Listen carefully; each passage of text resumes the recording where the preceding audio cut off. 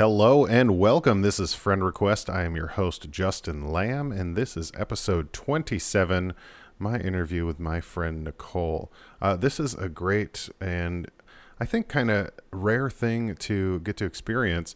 I'm sitting down with someone who is running for state Congress, for House of Representatives for the state of Michigan. And I think that's unique in a way that at that level especially, we don't really get to learn much about our candidates. There's not a lot of outlets outside of, public access television and occasionally local radio interviews. So I was really excited to sit down and learn, not only what she represents, but what she came from and where she came from. And I was really kind of blown away by the things that she's gone through in her life, and looking forward to see great things in her future. So regardless of which side of the aisle you are with or for, or however that looks, please enjoy my interview with my friend, Nicole. It's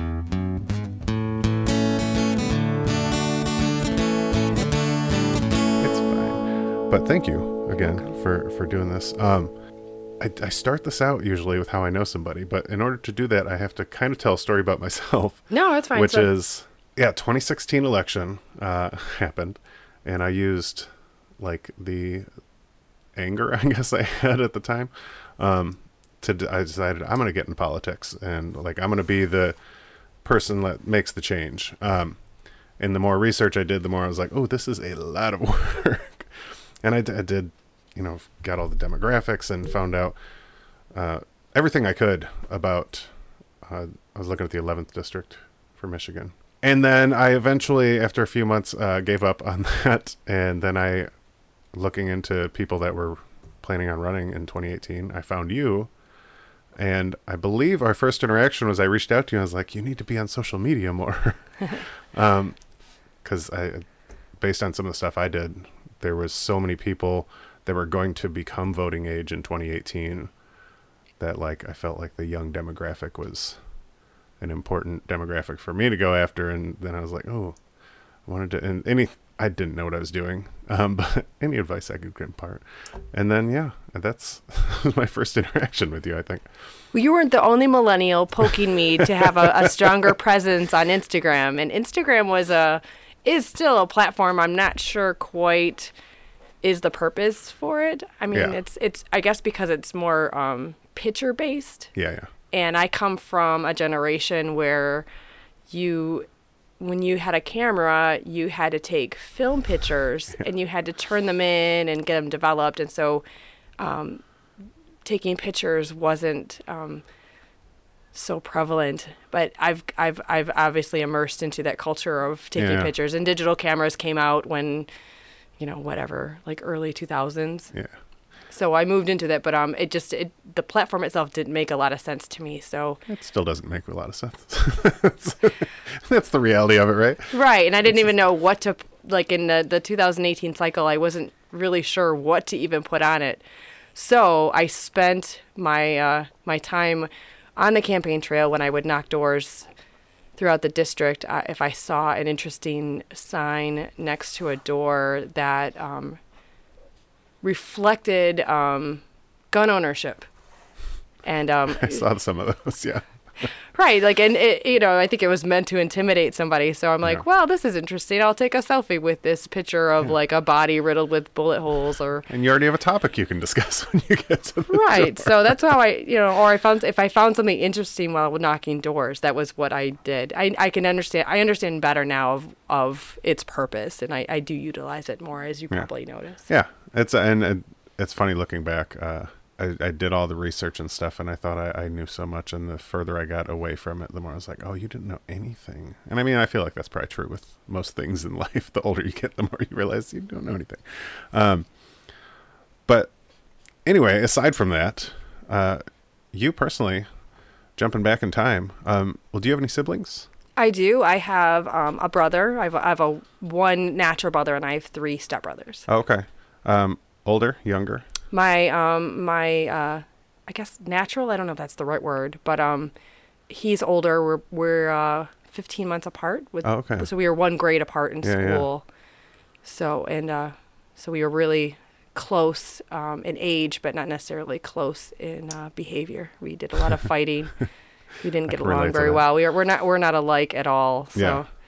And then, like I said, I have 3 stepbrothers. One is slightly older, one is slightly younger, and then I have one that's significantly younger. Bunch of boys and you. Bunch of boys and me. Did you grow up in Clarkston? I did. Okay. My parents moved to Clarkston in 1974. Okay. Yeah, I was 2. Now you know how old I am. That's no quick math here. No. So I've always lived in the area. And then when did your parents divorce and then you get stepbrothers? My dad was actually widowed. Oh. In 1990, my senior year in high school, my mom passed away. That's too. How did that happen? She was diagnosed at age 21, so this was 1970, with rheumatoid arthritis. And normally that disease does not kill people, but her diagnosis was one of the worst that her rheumatologist had ever seen. Just degenerated pretty quickly? No, it just just how much it's an autoimmune disease. Yeah. And it just attacked her body so much. And she also had a condition called rheumatoid lung, and that's ultimately what killed her. Sometime, I think I was in first grade, she was in the hospital, and the doctor pulled my dad aside and said, "Go get your kids. She's not going to make it through the night." Jeez. And she made it. Somehow she made it through. And then she was in and out of the hospital my whole childhood. She had both knuckles replaced, which was twice, which was just the most bizarre thing to see. Because if you see someone with rheumatoid arthritis, their hands are typically gnarled. Yeah. And so they tried to replace both knuckles, and she had this weird metal device, and her fingers were suspended by rubber bands. And did this happen suddenly, or was it just throughout your childhood? It just got worse and worse and worse. Well, it was always there since I was born. Yeah. I mean, because I think she was 21 when she had my brother. Okay. And then she was 23 when she had me. So it had always been there since I was a kid. And it did get, she would have some good years, and then obviously bad years. But by the time I was 14, so she was probably in her mid 30s. She was 41 when she passed. By the time I was in I was 14, I was changing her feeding tube, like giving her medication and food through her stomach tube. And then she had a trach, and I was trained how to clean out a trach, which was really gross as a 14-year-old. A lot of responsibility. It was a lot of responsibility, and I remember really struggling that summer because I was homebound taking care of her. I couldn't go anywhere. Yeah. And finally, my dad hired somebody to come into the house and give me a little bit of relief. And of course, because I was the girl, I was the one who took most of the responsibility. My brother got to go, whatever. Well, I imagine your dad was working, right? And my dad was working. Because he had to provide for.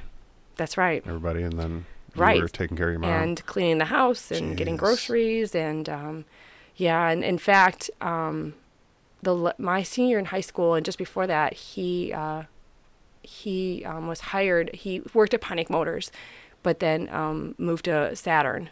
Okay. And so they were building the plant down in Tennessee at the time. And my senior year, my dad flew to Tennessee on Monday morning, and he would fly back Friday night. Wow. Because my brother and I refused to move to Tennessee our senior year.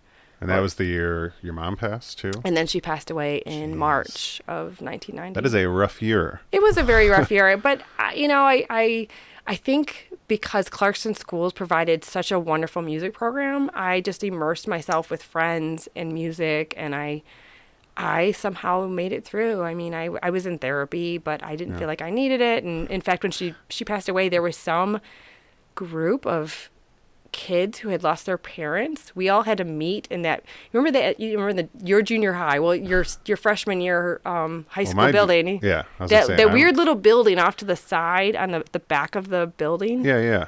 For some reason, we met there for some support group, and I looked around and I'm like, what? And I'm like, I don't need this anymore. So I stopped going. But so I somehow was mentally okay, though. I think because she'd been sick my whole life, I really didn't think of it as anything strange. In fact, it was probably relief for her. Yeah. So if your mom doesn't die till the end of your high school or senior year, essentially, so it's just you, your dad, your brother, and your mom your whole childhood. Yeah. But your brother and you didn't get along at all, really, growing up?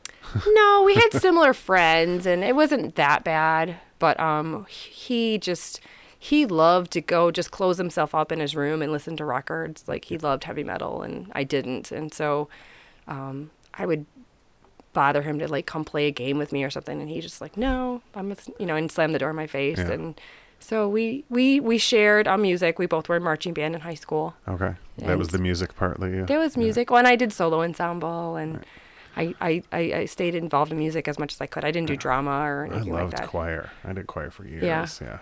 My brother was in choir too. I tried out in 6th grade and I didn't make it, so I said, never mind. I'm just meant to be a musician. They made you try out in 6th grade? Well, we had Let them to. sing, 11-year-olds. We did, and I didn't make it. So I'm like, well, I guess I'm not good enough. So now you can sing in your car, and no one judges. And I do karaoke. I can carry a tune. So Mr. Wright at Bailey Lake was wrong. You hear that? Is he still around? Who knows? But so did you find yourself kind of taking on like a mother role for your family as your mom got worse? And because it sounds like you already kind of stepped up responsibility, especially taking care of her. I did. I mean, I think I naturally had to. It wasn't anything I wanted to do, but it just naturally happened. In fact, I remember driving her to doctor's appointments when I was 14. So I was not even a legal driver. Yeah. So when I took driver's training, I was like, this is easy. Been doing this for years. Right. This is no big deal. So what, do you go to college after high school? I did. I went away to a private college called Olivet College. Okay. So I graduated from high school in June. My dad literally moved to Tennessee like a week later. Because of the Saturn plant. He had bought a house. He was ready to go. So I am parentless. And so he got me set up to go attend a year in college at Olivet. And once I got there, because I went from being under parental guidance to zero guidance, I kind of just went, whoa, and just began. Fun being 18. Yeah, I just really didn't follow the rules, and I kind of just partied instead, and I kind of. Well, I imagine to some degree you're making up for like lost years of being a teenager, right? Like you're taking care of your mom for 4 or 5 years. And then you get like, you're kind of, I don't want to say free of it, because isn't that like, not, I don't want to disrespect your mother, but like you're kind of free of it, right? You have. Right, exactly. It was just like this giant cloak of responsibility was lifted, and I didn't know how to handle that. Yeah. So, and my dad was pretty strict growing up. For some reason, my brother didn't have any rules, but I did. I had to be home by 10 o'clock, and he didn't. So having no rules, I think I just went a little crazy, and I just didn't know how to handle that shift in where I was living and what I was supposed to do. So I didn't return to Olivet the next year. I did. I had a blast. I joined a sorority and lived the college life to the fullest. Where's that at?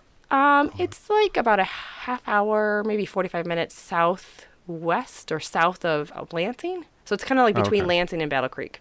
Okay. It's just like this little tiny. I was gonna say that's like in the area of Michigan where there's not a lot. No, and it was so small. I mean, like I think the whole student population was like 500 back then. Oh wow. So very tiny. Yeah.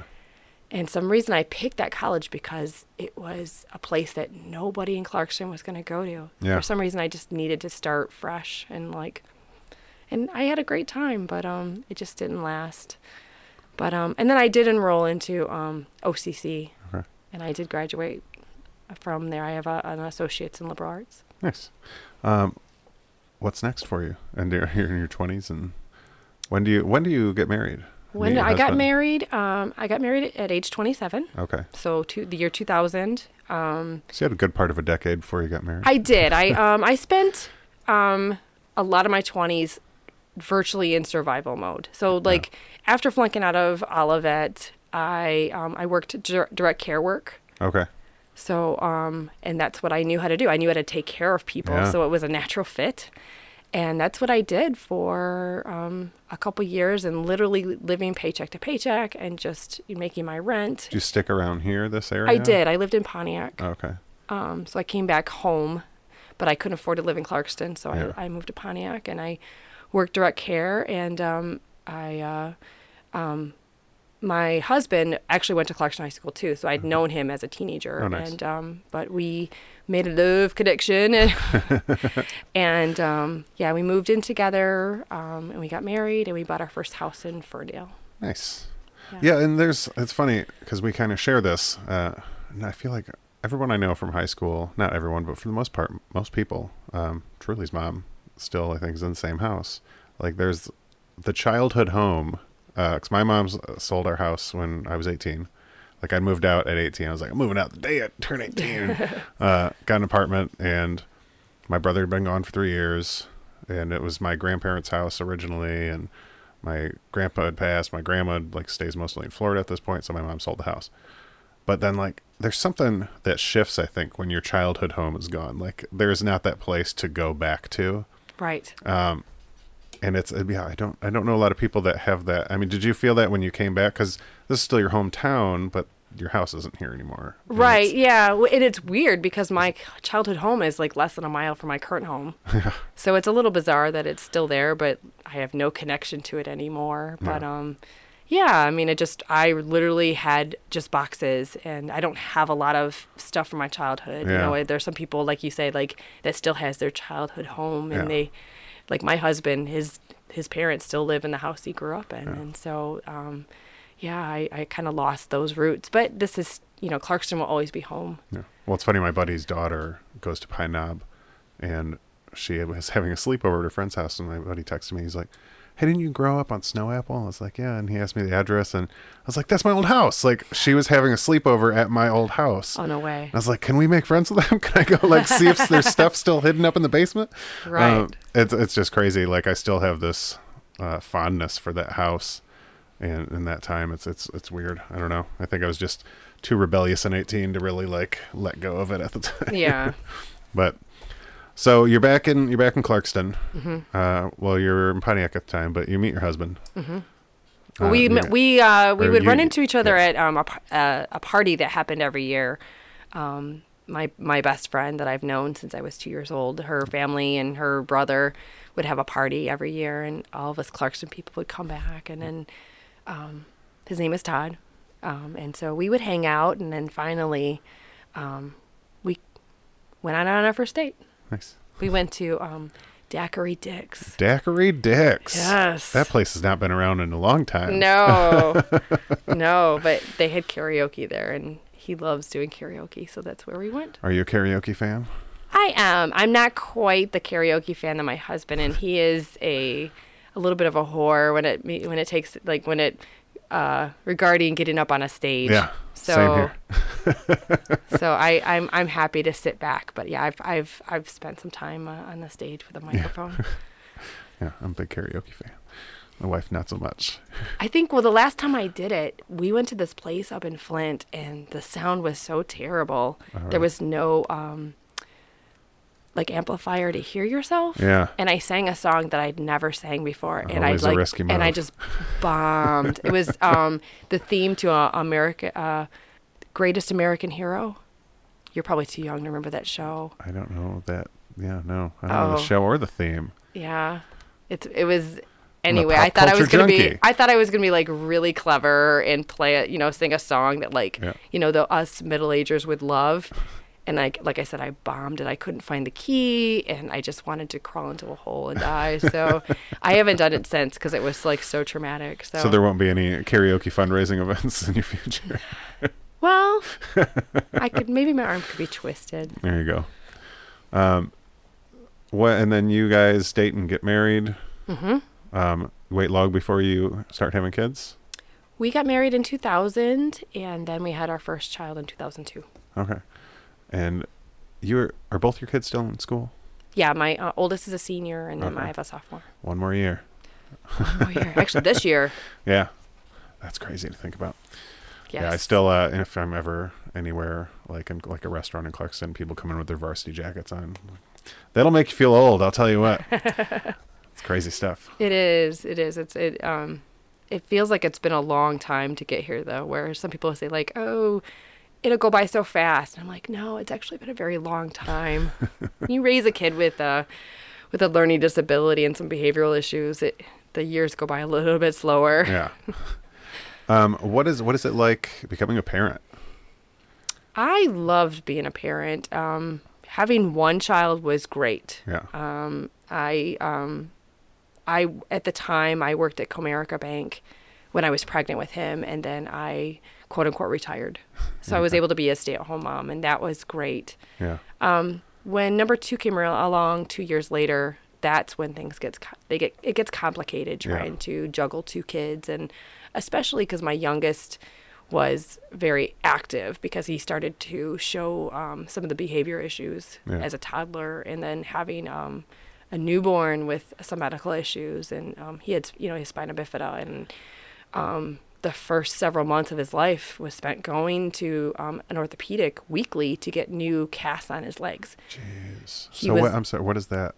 So spina condition? bifida, it's a congenital disease. It's like the second most common birth defect after cerebral palsy. Jeez. And it starts when they're about 5 weeks old in the uterus. And so it starts, It starts that's the difference between spina bifida and cerebral palsy. Is cerebral palsy comes later on in the gestation, where spina bifida is very early on. So so they know, like, with today's technology and stuff, they know before you even have the kid, usually, or? Usually, but like I had an ultrasound done, and it wasn't detected at all. Okay. Just maybe the way he was laying or whatever, so we didn't know until he was born. But he was, part of his diagnosis, he was born with clubbed feet. So his ankles were turned at a 90-degree angle that they weren't supposed to. Jeez. So what they do with these babies is they serial cast them. So they take a lightweight cast, and they cast their little tiny legs. And so once a week, I would have to peel this cast off, give him a bath, and then bring him back in, and they would put another cast on him. This is your oldest? My younger. Your youngest. So trying to tow a very, very active, rambunctious toddler along to these appointments while having a newborn with all these issues. What does that do in your stress level? I was not a very calm parent at that time. And on top of it, one of the common things with kids with spina bifida is, oh my gosh, the condition is hydrocephalus. So, which is water. Throwing a lot of big words at me, Nicole. Right. It means water on the brain. Okay. So when a baby's born with spina bifida, typically their back is born open, or it's open when they're born. Wow. So his very first surgery at 1 day old was he closed his back. Jeez. And so any nerves that are exposed are affected. And when they close that back, it can also disrupt the flow of cerebral fluid from the brain down to through his spinal column. And so they had to measure his head, and it was growing. So they were concerned he had hydrocephalus. And so at a month old, they inserted what's called a VP shunt and into his brain. So virtually had brain surgery at 30 days old, and it was outpatient surgery, which really, really freaked me out. And so it just controls the fluid so it doesn't continue to build on the brain. Yeah. And now he's fine. He's never had it replaced. He's never had any issues with it. There's some neurosurgeons that believe it's really not even doing anything anymore, that his body is naturally absorbing it. So, but knock on wood, we shouldn't have any issues with it. He's 15 and we haven't had any problems. So, and typically kids that have a problem with that shunt have multiple surgeries. They have there's a risk of infection and so many problems. So I'm so grateful we don't have to deal with that. I just can't imagine as a mother, having, so you're helpless at that point, right? You got to kind of let the doctors do what they're going to do. And that's it was pretty scary. crazy. Yeah. So that serial casting didn't work. It didn't fix his feet. Okay. So they tried this device, and I forgot what it's called, but it was it was like a pair of white little boots with a bar in the middle, and he had to wear this.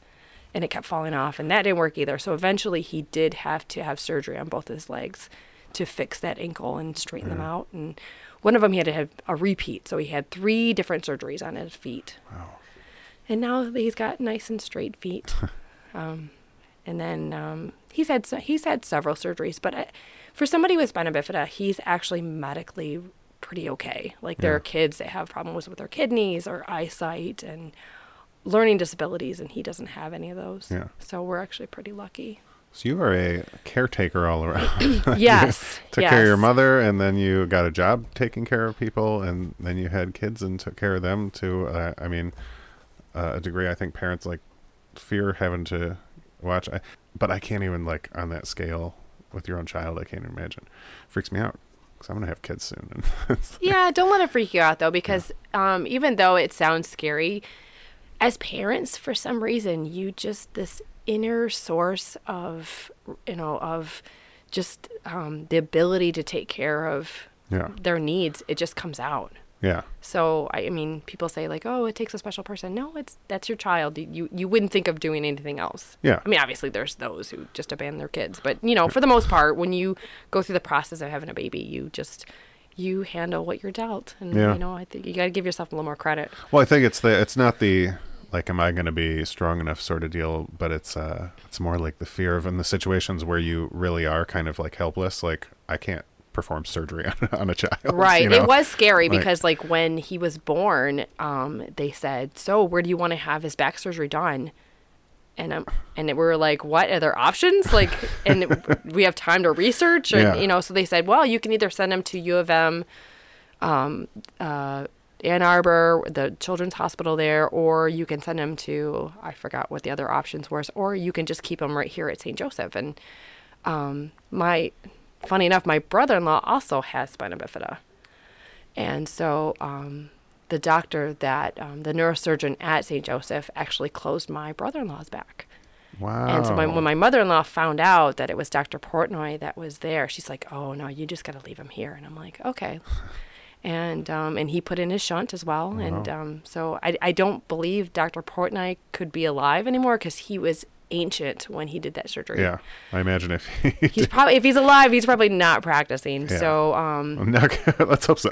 Right. Sorry, Dr. Portnoy, but he did a good job of taking care of his back and his shunt. So it was a little, because we didn't know until he was born that he had this condition. So it was a little bit of a shocker. And your husband's brother had it as well. Yes. So your husband grew up with someone with that condition as well. Yes. Okay.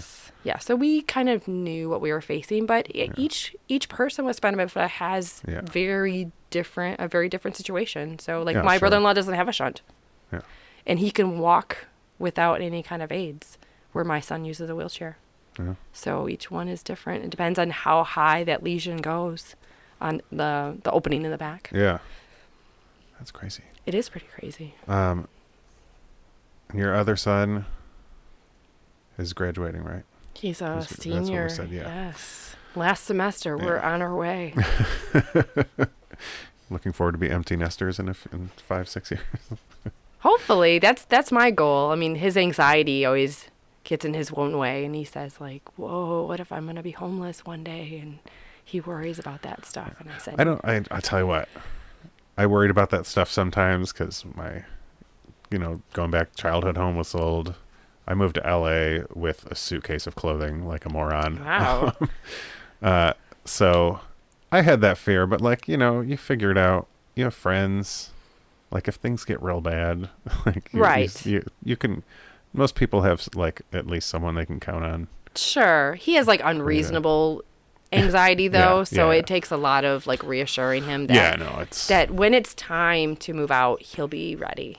Yeah. I just said it's a lot of reassuring. Like, you always have a place here. I said, my we're not kicking you out. No, the ground rules that you can stay as long as you need to, but you have to have a job. Yeah, that's fair. Yeah. I know people that were not in that boat. So what gets you, fast forward a little, what gets you interested in politics?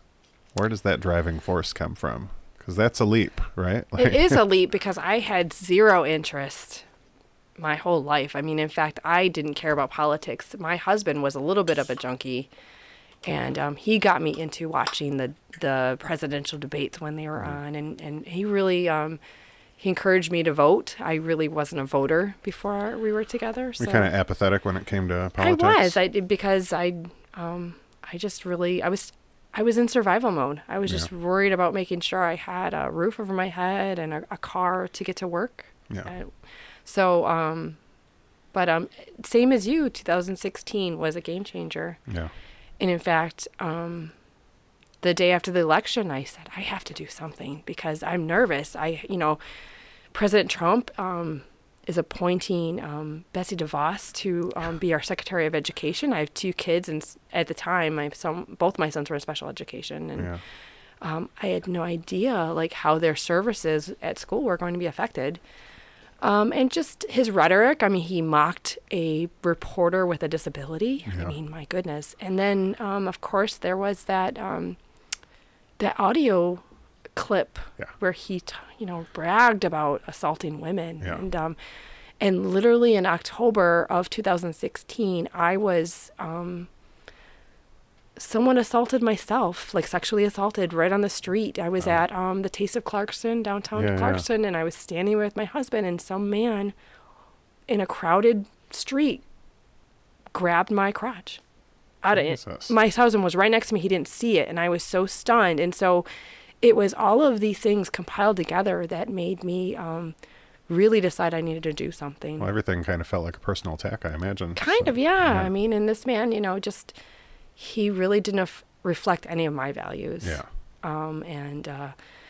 So the first thing I did, well, the night of the election, there was a Facebook group called Pantsuit Nation.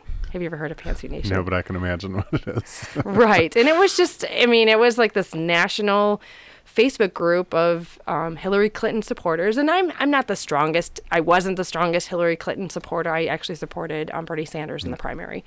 But it was just somewhere that we could lean on each other and talk about our fears of going forward. And then, of course, the election happened and everybody was devastated. And then watching this organizing with this Facebook group, how it organized down to the state level, and it turned, you couldn't use Pantsuit Nation as a name, so they turned it into Forward Action Michigan. And then within like a week, there were like local chapters and people were just organizing like crazy. And I'd never been part of anything like that. So I met with people in North Oakland, and it was more of like a support group. To me, there was no action. And so I decided I needed to do something different. So I looked toward my local Democratic club. And so my local club is the North Oakland Democratic Club. Were you raised in a Democratic household? Yes. Okay. Yeah. My mom was, while she was alive, she didn't know it, but she was a disability rights activist. Yeah. She had no idea. She would leave notes on cars that were parked in handicap spots illegally. Yeah. And when there was lack of access to a facility, she would write a letter to the editor. Nice. And so I watched this as a kid, and it really did affect me. Yeah. And then my dad was not so active in politics, but he belonged to a UAW. He was a union, and so growing up in a union household, I totally respected and acknowledged the perks of that union membership. So, and my parents always voted Democrat. Yeah. It's always funny to see how that your household like affects. Because I have friends that grew up in a super right-wing household that are now like some of the most left-leaning people I know. And then, I know that happens. Yeah. And we just always voted blue. Nothing radical or anything, but and then so I joined my local club, and then that night it was a very first meeting of 2017, so January 2017. People were getting ready to go to the Women's March, I didn't. The one in Lansing. I went to the one in Lansing too. But there was a woman there who wanted to start a Indivisible chapter, and I had never heard of Indivisible, and so I brought home this little flyer to my husband, and I said, "Look at this Indivisible," and he's like, "Yeah, I heard about this on NPR, and we need to go." So I think it was like January 23rd, so it was like really soon into January, or the 2017 that 40 people showed up at a school in Oxford, Upland Hills, and we started North Oakland Indivisible, and I don't know if you know what Indivisible is. Mm-mm. So Indivisible was formed by former congressional staff, and it was a way to resist the Trump agenda through your representative. Okay. And because we have so many representatives in Michigan at the time that were Republican, and we knew that they were going to be in lockstep with our president, and they would just enforce everything that he wanted. They would write bills that reflected what he wanted. And so we began our agenda on how to take down Mike Bishop, who was our congressman at the time. And so Lois, being 80-some years old, she started this chapter, but her health wasn't allowing her to lead the group. So myself and a woman named Emily, we both co-chaired this group. And we had meetings. We had 70 people at a local library, just talking about how we could confront Mike Bishop or get Mike Bishop to even show up in public, because what he was known for was not having any public events. Same with Dave Trott. Right, exactly. Where David Trott eventually did have a town hall. Yeah. He did. I mean, it was a big sham, but very similar. Mike Bishop and David Trott were very, very similar. And so in April of 2017, myself and another woman named Gretchen, we organized a town hall for Mike Bishop.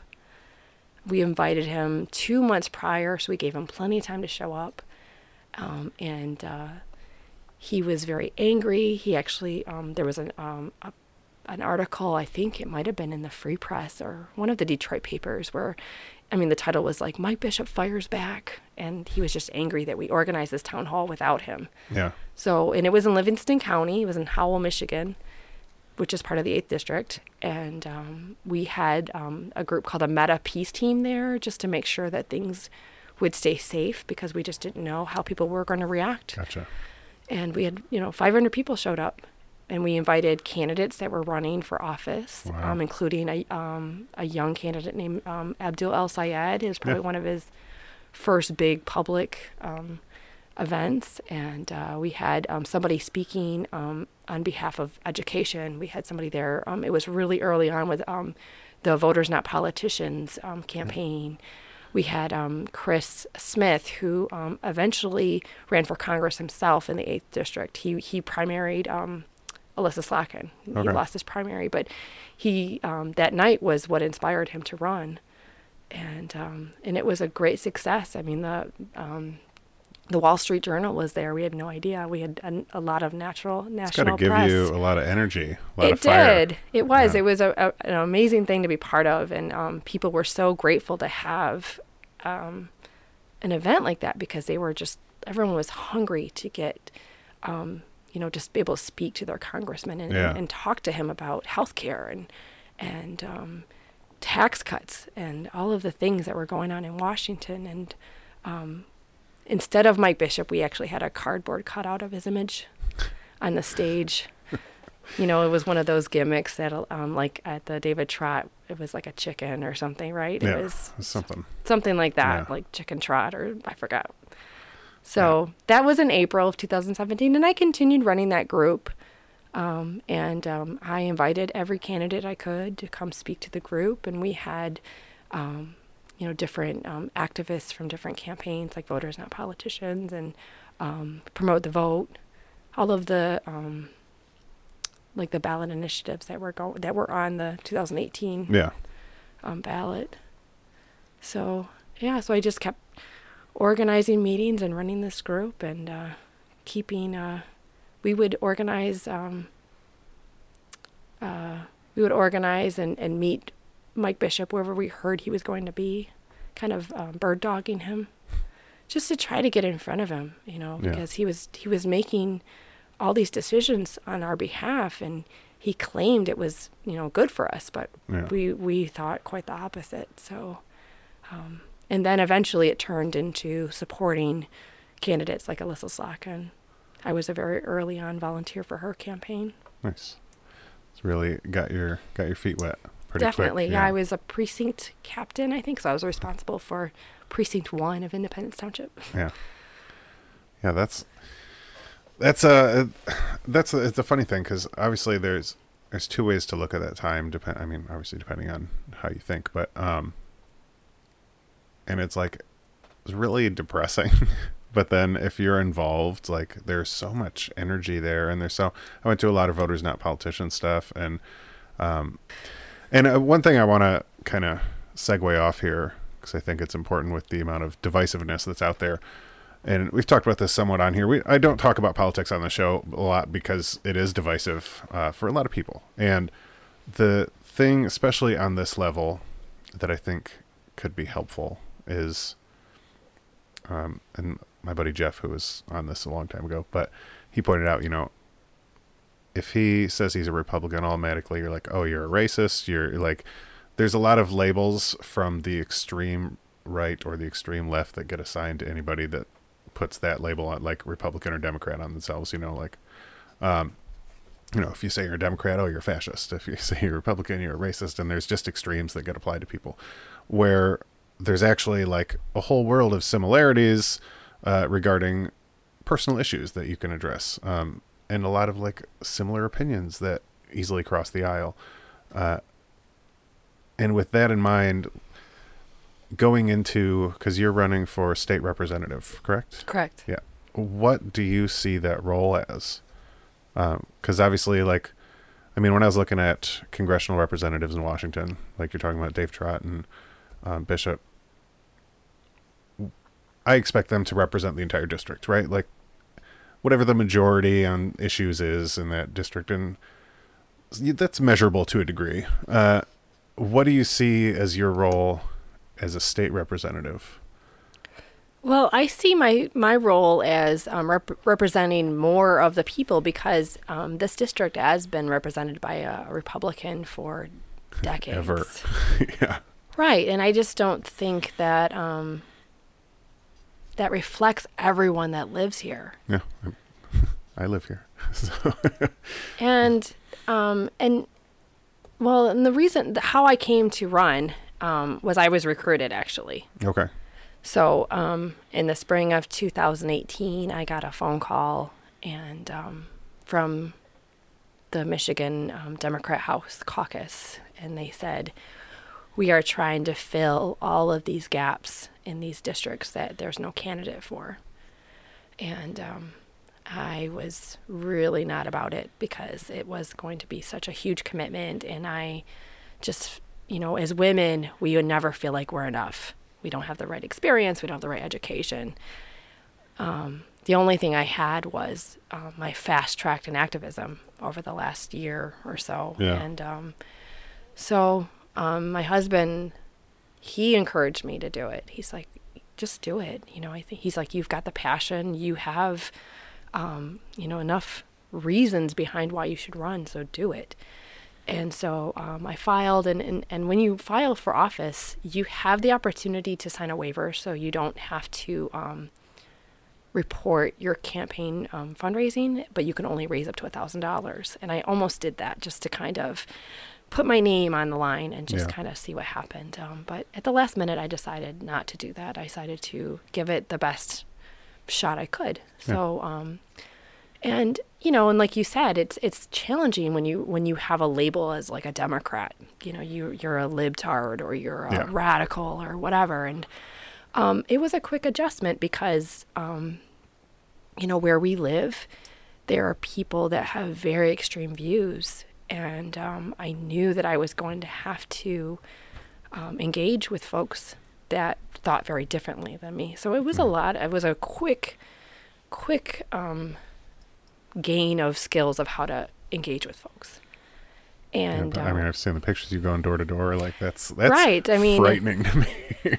Right. And I mean, when you canvass, there's ways of filtering out doors you go to. It's not like I'm going to go to, a household that, has a Trump banner in front of it or anything like that. Although this year I will be, because every vote matters. And but my role is to give voters in the 43rd District a choice, because our state has declined so much under Republican leadership. I mean, our infrastructure is so underinvested, and our schools, I mean, when I graduated in 1990, we were on top of the nation, and we've plummeted to the bottom within decades. So in our environment, we are in the 43rd District in Waterford and Clarkston, we have so many bodies of water. And to me, the priority in Lansing right now is not to protect them. It's leaning towards making sure businesses get their cut. Yeah. And that's at the expense of our drinking water. And so my role is a choice of potentially improving our state. I have to really, when I engage with voters, I have to really be careful about how I talk to them, and because it is my job is to find that common ground. Yeah. Like how, even if I'm talking to somebody who leans Republican, what can I say to earn their vote? Yeah. And I'm going to talk to them about issues like that, like our infrastructure. We know that our roads are underinvested. We see them, especially every spring when all these potholes open up. And there have been a lot of projects improving our roads, but overall our roads are not in good shape. And that's just our roads. Our bridges are another story. Yeah. And I think I don't know if you share this or not, but like on the state level, I think there's a lot more like this back and forth with you and learning about what you want to do. I think not a lot of people find out much about their state reps and everything.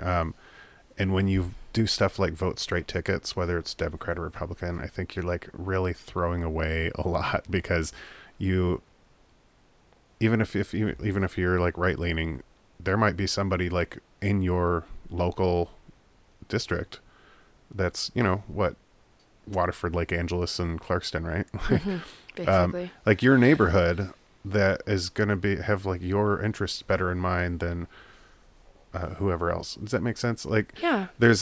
When it's big issues that are going to be essentially handled at Washington on that level, sure.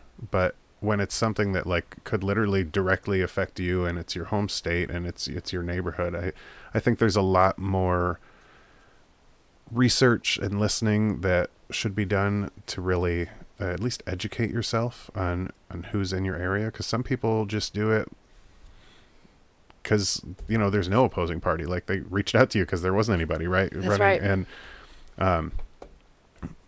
I saw that as an uphill battle in itself, because the history on it is right. Oh yeah. When I filed, I met with somebody from the caucus, and they were like, yeah, there's like 20 competitive races in the state, and you're number 21. So they said, thank you for your service, and thank you for signing up to do this. And, and I made the most of it. And I don't think anyone knew that the grounds that we would make in 2018, because soon after the primary of 2018, everything shifted. And suddenly to see my face on television with a negative ad for months, that was pretty bizarre. Yeah, I imagine. Especially when the messaging was not even accurate at all. It was just this message that I supported a $32 trillion healthcare takeover. And that's so bizarre, because that's a federal issue. That's nothing a state representative could even vote on. So I was hoping that people saw through that and understood that that's not even even possible, even if elected. So, and honestly, I met people who did support Trump, but then I earned their vote because I talked to them about issues that were closer to home, like our auto insurance rates. At the time, there was no reform. There was a bill that passed this last spring. By the time, people were really upset about how much they were spending to insure their cars. And so I knew when I would meet somebody who wasn't necessarily leaning my way, that's usually what I would talk about, because it affects their pocketbook. Yeah. Yeah, there's a lot of Michigan-specific issues that people don't even think about. Sure. On that level, and that's where I think if you do some research and talk to people, you find out, like, that's where. I don't know what your thought is, but like I said, I don't really agree with straight ticket. I think I learned, especially with 2016, like, do research, learn your candidates, like know what they're about, especially primaries, when you have a lot of people on the board. Like, a lot of people don't even vote in primaries, and there's I don't know. And most importantly, look at, and this is what people don't really look at where their money's coming from. All of your donations are public record. Yeah. Look at where their money's coming from, because that will tell you a lot of how a person's going to vote. Yeah. If you're getting money from special interests, that's what they're going to vote for. Yeah. That's the stuff that drives me the most nuts is, I mean, campaign finance reform is. It definitely. Michigan is one of the worst in the country. We have a Citizens United version here in Michigan, and so much dark money can flow in, and you have no idea where it comes from. But Yeah. there's still a political action committee, like a PAC, Yeah. that still has their name out there. And if you look at my opponents, you'll see that she is getting a ton of special interest money, Yeah. whereas mine all come from individual donors. And it's like the question I asked you earlier, and I didn't ask it like with any agenda, but when I said like, what does a state rep do in your opinion, and looking at who we've had in the past, both in the most recent election and before that, like I couldn't attach their name to anything, which is one reason why I asked, because like, what kind of difference can you make, and then what kind of difference are they making? Are they all, going to Lansing, regardless of, like, around the state? Is everybody just going to Lansing and voting with their party on whatever it is? Or is there Typically, somebody yes. that's like actually there, representing their area, their district, their neighborhoods, and fighting for specific issues that matter to them? And that's with our district. I don't see that happening in the past. I think there's, like you said, some big donors that pay for campaign ads when they're necessary, and otherwise you don't really hear much. No, I mean, I think probably the most controversial of the representatives that have come out of this district recently was Jim Tedder. He was really pushing to repeal the income tax. It failed. And my husband actually did a good job of cornering him verbally on that, because my husband he asked him, I said, where are you going to make up this revenue from? And Representative Tedder had no answer. He's like, oh, we'll come up with that after we repeal the income tax. And that's just not very reassuring, especially when we know we have roads that are crumbling and our schools don't have enough money. So, I don't think that cutting taxes is necessarily the way that Michigan needs to go. People think that we're overtaxed, but if you look at your tax base compared to other states, we actually are pretty low. Yeah. So it's 2020. Yes. We're here. Ramping up. Yes. I mean, what's the next 7 to 9 months look like for you? The next 7 to 9 months, let's say it's January, Yeah. so we have around 9 months left. I am going to be knocking on doors like an insane person. We have a very aggressive field plan, and so we'll be focusing on the Waterford area, because that is the area that is trending more towards my favor. Yeah. The demographics in Waterford have changed quite a bit.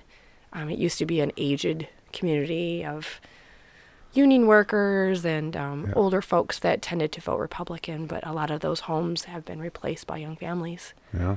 That I know a lot of those people. Right, and they're looking for good schools. They want to keep their water clean. Yeah. And so it is trending more Democrat down there, and it's going to be house by house, door by door, knocking and talking to people and offering folks a choice of a person who has who's had some of the same struggles they've had. Yeah. I know what it's like to live paycheck to paycheck, and making really difficult choices of, am I paying my rent or am I buying groceries? And so, or like my opponent revealed that I struggled paying for my property taxes. People have these struggles. Yeah. Yeah, I like that. That's like supposed to be an attack thing. If anything, you get some of the sympathy and empathy vote, right? Well, sometimes, but then people can see it as being irresponsible. But when it was going on, we were coming out of a recession. Yeah. Where a lot of people lost a lot during that time. Yeah. And so, and that's what I'm going to focus on are those people that have been left behind, whether with stagnant wages or their healthcare costs are just so expensive. Yeah. And like I said, I've shared those same experiences. And so it's important that we talk about those things, and they have a representative that really does care about them and not about, the special interest organizations that are stuffing money into my opponent's pocket. Yeah. What I don't know if the right word is platform, but like, I mean, you've mentioned clean water and infrastructure and schools. I mean, that could be a platform right there, right? Those are my three those are my three priority issues for sure, because those affect everybody no matter what party you vote for. I mean, the majority of the folks in the 43rd send their kids to public schools. Yeah. And we all drink water. Wait, what? And most of us drive on these roads, so these are very common. Roads. Right. I mean, so these are not radical things to talk about. Yeah. These are all things that we share and we all want improved, because we do pay into a system that is supposed to maintain these our roads, and we're just not getting a return on investment. Yeah. That's all I got. Okay. Do we not cover anything you want to talk about? Yeah, well, I guess going forward, besides knocking on doors, I would be looking for folks to have host house parties, to invite their friends and their neighbors, especially if they want to invite their neighbors over, and just get me in front of them and let me talk about what is important to me and what I plan to do, because a lot of people don't pay attention to their candidates at this level. Yeah. I mean, all eyes are on the presidential race right now, obviously. Yeah. And so people don't realize how impactful state politics are and state laws. They don't realize how it does affect their everyday life. I mean, for example, this is how ridiculous state politics are. Our last representative, Jim Tedder, he was part of a bill that banned the banning of plastic bags. I don't know if you ever heard of this. So there's a law in the books that bans communities from banning plastic bags. What? This is true. So let's say downtown Clarkston wants to ban plastic bags, like for their restaurants, they have to use non-plastic bags. There is a ban on that ban. A ban on the ban. Yes. Only in politics. Right. And guess who's behind it? That's crazy. The Restaurant Association. Yeah. That's nuts, though. It's insane. Yeah. But there's all kinds of stuff like that, like marijuana laws, and they've actually just raised the age of young people that have been convicted of crimes. That you can't be tried as an adult if you're under 18. There's some really good things happening, and there's some really bad things happening. I mean, if you want to talk about gun violence, there's legislation that are strengthening our gun laws, and then there's the other side where they're trying to repeal any kind of permit of when you're carrying a handgun. Yeah. So it's the extreme of both sides, and I think neither of them are going to go anywhere with having a split, executive branch and a legislator. So it's interesting to watch to see what legislation is introduced. And the thing is, there's tons of legislation introduced, but it doesn't go anywhere. Yeah. It's just like a grandstand for somebody that has an idea of what they want to do. And then there's some really good things that have made it all the way into being a law. So people just don't pay attention to it because it's not on your nightly news. Yeah. And I think the overall bottom line is a lot happens at the state level that I think isn't on people's radar when they go to the polls. Right. And it should be. Because that's going to be what affects you the most. Absolutely. I know. That's why, I mean, MSNBC or Fox or CNN or whatever you watch at night, they talk about what's going on in Washington, D.C., but you actually have to seek out information at the state level. And there's a lot of things that happen that people don't even know. Yeah. So that's why going door to door is so important, because you can talk about these things when you knock on someone's door and they can meet you and they see that you're not some radical person ready to tax and spend their money. That's not what that's not what I'm about. So door to door canvassing is absolutely important. And if anyone is interested, they can always get a hold of my campaign. Well, speaking of seeking out information, where can people find more information on your campaign and you? And I have a website, votenicolebraden.com. Okay. Last name is spelled Breadon.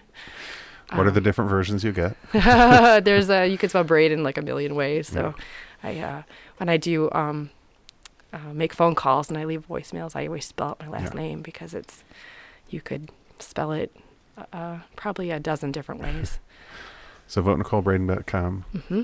And your Instagram is the same thing, right? Vote Nicole Braden? I think so. Right? I think so too. I think if you just search for it, it'll pop up. Yeah.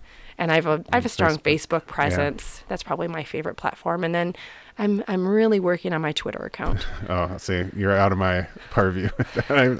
Twitter's tough, and again, it's is. really bizarre how it works and how do people become like really viral on Twitter is really beyond me. My wife spends most of her social media time on Twitter. She doesn't like post stuff, but just go, like that's her source of. Yeah, it's probably the most up to date. That's what they say. Like when you want to follow reporters and different journalists, that's where you go. Oh yeah, if a story's breaking, I'll go to Twitter just because, most news sources have to confirm a lot of things before they can report on it. Whereas Twitter's just a bunch of morons with phones around. Well, and it's our president's platform of choice, so it must be the place to be. Well, on that note, thank you so much for coming and doing this. I love it. I'm going to, actually, when we're done here, I'll show you the schedule I have for releasing everything. Okay.